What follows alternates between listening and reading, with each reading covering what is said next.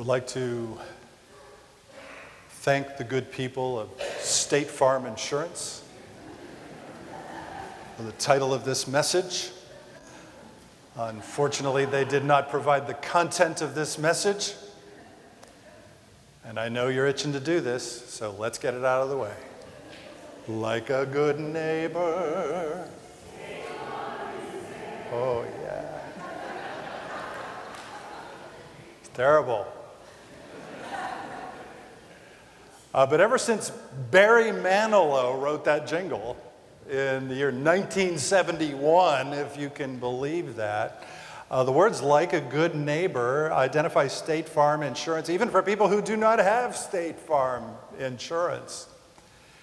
And in much the same way, the words "Good Samaritan" are familiar to Christians and also to non-Christians alike. And they identify hospitals and clinics and healthcare systems around the world. But they also identify individuals who are known for such great compassion and mercy that even unbelievers, even people who have never heard the story, will compliment them and refer to them as Good Samaritans after the one you heard about in the parable Jesus told in Luke chapter 10, who gave emergency roadside assistance and ongoing care to a wounded victim on a dangerous road. And while that can and certainly should be a lesson to all of us here as followers of Jesus in relationship to the hurting people in our lives, whoever they are, wherever we might find them, I need to tell you that in truth, that is not all of what this story is about. In fact, I'm not sure that's the primary thing that this story is about. And yet, it is a good story. Though admittedly a work of fiction that Jesus actually made up, although he does include some true-to-life characters who would have been very familiar to the people who are listening to him. And it is a story that was put into the real-life setting of a 17-mile stretch of roadway that to this very day cuts through a barren desert, connecting the city of Jerusalem to the town of Jericho, falling from a height of 2,500 feet above sea level all the way down to 850 feet below sea level to the oldest city and the lowest place on the face of the earth. And while today that roadway is primarily a highway, different from the one that you're seeing on the screen, back then that road was known as the Bloody Pass because travelers were such a great target for muggers and robbers and predators because it was such an isolated, such a dangerous place.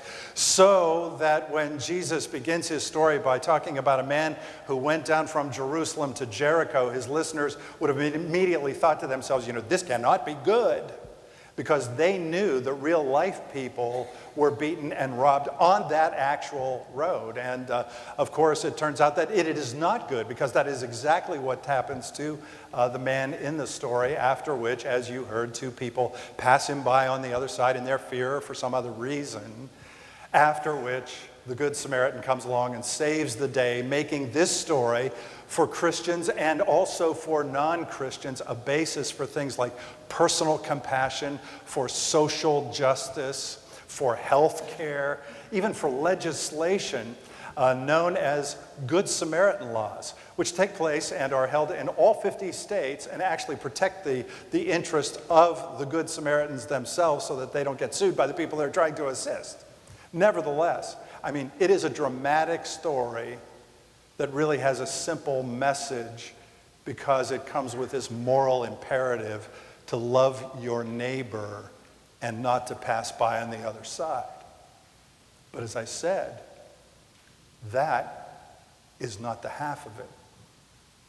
And that's because this story is also Jesus' response to a test question posed by an expert in the religious law, a so-called lawyer, who was out to interrogate Jesus, who stood up in the crowd and began to ask him questions because what he really wanted to do was try to trap Jesus into saying something that would incriminate himself. something that would open him up to a charge of blasphemy and get him arrested in a way that would terminate his ministry and also terminate his life, because Jesus was associating with unsavory characters, with known sinners, with people who are outside of his country, outside of his religion, all to the chagrin of the religious establishment of that day. And so this representative of that establishment begins to interrogate Jesus, and he begins with a question: "Teacher, what must I do to inherit eternal life?" Well, Jesus cleverly answers the question with a question. And he says, "Well, what do you see? What do you read in the law?" To which the lawyer responds with the great Shema, which in Hebrew means hear. Hear, O Israel. Love the Lord your God. Love your neighbor as yourself. And Jesus says, "Yes, that's correct. You are right." Which the lawyer already knows is the correct answer. But he also knows that Jesus has not yet incriminated himself. And so that sets up the second question. And the second question is really the trap. And that question is, and who is my neighbor? And the reason the question is a trap is that the lawyer knew, and knew that Jesus knew, that there was a passage in Leviticus chapter 19 which identifies our neighbor as one who is among your own people. In other words, not somebody outside of your faith, not somebody outside of your country or your community, or somebody who has separated themselves from the community by their sin or by the way they're living their lives. And who then is my neighbor? That was the trap, because they knew that Jesus was hanging around with people in all of those categories. But Jesus doesn't fall into the trap. Instead, he tells a story about a man who is beaten and robbed on the road from Jerusalem to Jericho, after which two individuals come along and they pass him by on the other side. And those two individuals are placed into the story very deliberately by Jesus. The first is a priest, presumably a temple priest in Jerusalem, a man of God, a holy man, a religious man. The second is a Levite. Now, the Levites weren't always priests, but they were the ones who supported the work of the temple in a variety of different respects. Also, lay people, but very religious. The priest and the Levite pass the broken man on the other side. Why? Because these guys were caring and heartless individuals? Well, I don't know, maybe not. Or maybe they realized that under the provisions of the law, this time Leviticus chapter 21, if they, as religious people, came into contact with this bleeding, wounded man who might have actually been dead for all they knew, that contact would have made them defiled, religiously impure, spiritually unclean, and therefore unable to do their job back at the temple. In other words, their religion got in the way of their compassion. Or as a somewhat newer slogan puts it, like a good neighbor, stay over there. Which I cannot believe this, but you can buy that slogan on your doormat and t-shirts and yard signs and other places on Amazon.com. But, that's another story.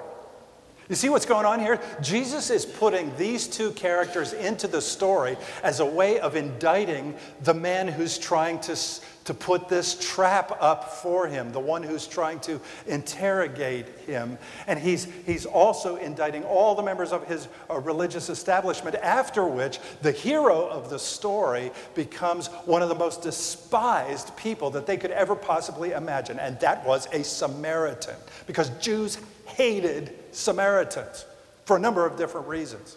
One of which is that Jews and Samaritans were once upon a time at war with each other. Samaritans had kind of a hybrid mishmash religion. Samaritans intermarried with Gentiles, which was a great big no-no.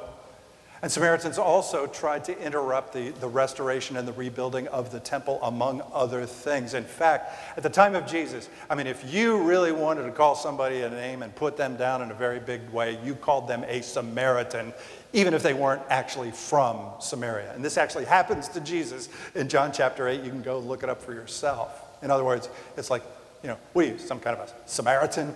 Like that.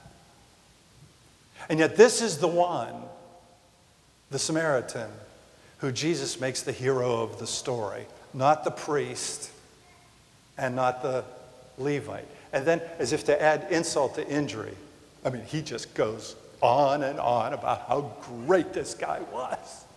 And you heard it in the parable. How he bandaged his wounds after pouring wine and oil on them, because wine was a first century antiseptic, because oil was the thing that eased the pain. And then he picked him up and he put him on his donkey and he took him to the inn, and he didn't just drop him off at the inn. I mean, he stayed with them all night at the inn. And then the next morning, Jesus says, he gives 2 denarii to the innkeeper so that he could recover for an even longer period of time. And, we just kind of skim over the whole 2 denarii thing. But there was a early church historian by the name of Polybius who reports that in the Roman Empire at that time, the going rate for one night's lodging at a roadside inn was 1/32 of 1 denarius, which, if true, meant that that man was providing something like 2 months' worth of respite care for the wounded man, a guy he didn't even know. I mean, would you do something like that? And that is when Jesus sets the trap for the one who's trying to trap him. And Jesus interrogates the interrogator and says, now, which of the 3 do you think was a neighbor to the man who fell among robbers? And the lawyer answers, the one who showed mercy. Correct. But why? Why does he give the right answer? Was his heart melted by the moral story of Jesus? Maybe.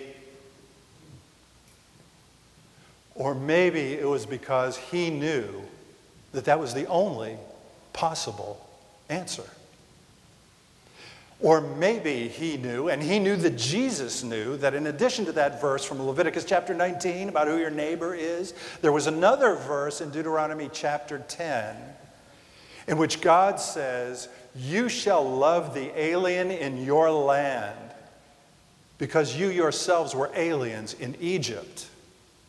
Maybe he just realized that he lost this round, that there was no logical or theological basis for doing anything except agreeing with Jesus, who ends the interrogation by saying to the man, and I think maybe with a little hint of sarcasm, go and do likewise.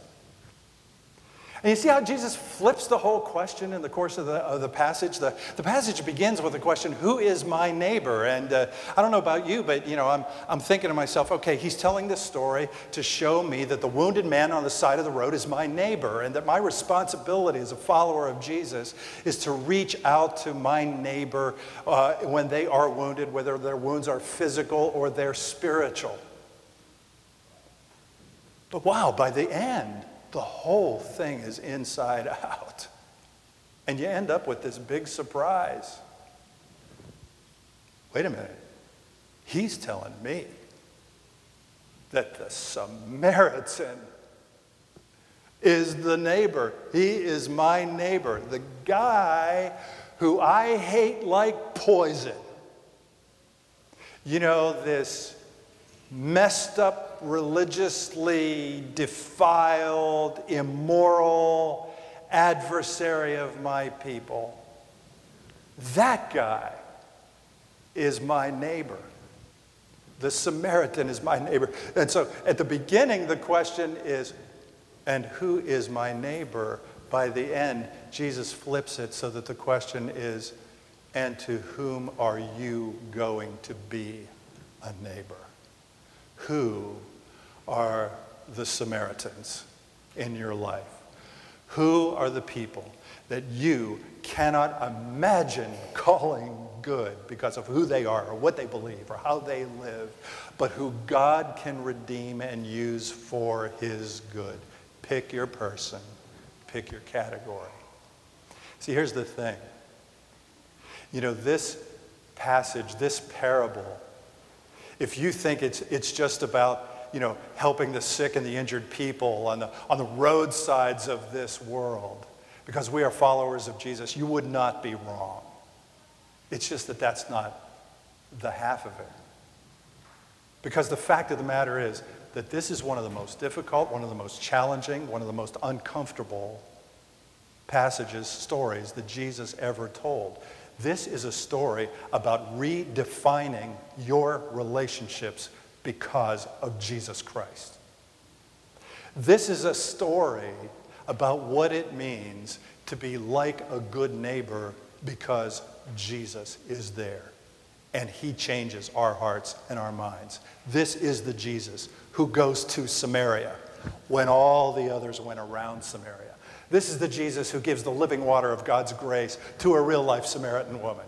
This is the Jesus who heals a real-life Samaritan man of his leprosy and then says he's got the greatest faith of everybody while the other 9 go show themselves to the priest for certification because once again, their religion is getting in the way of their relationship with Jesus Christ. Don't get me wrong, I'm into religion.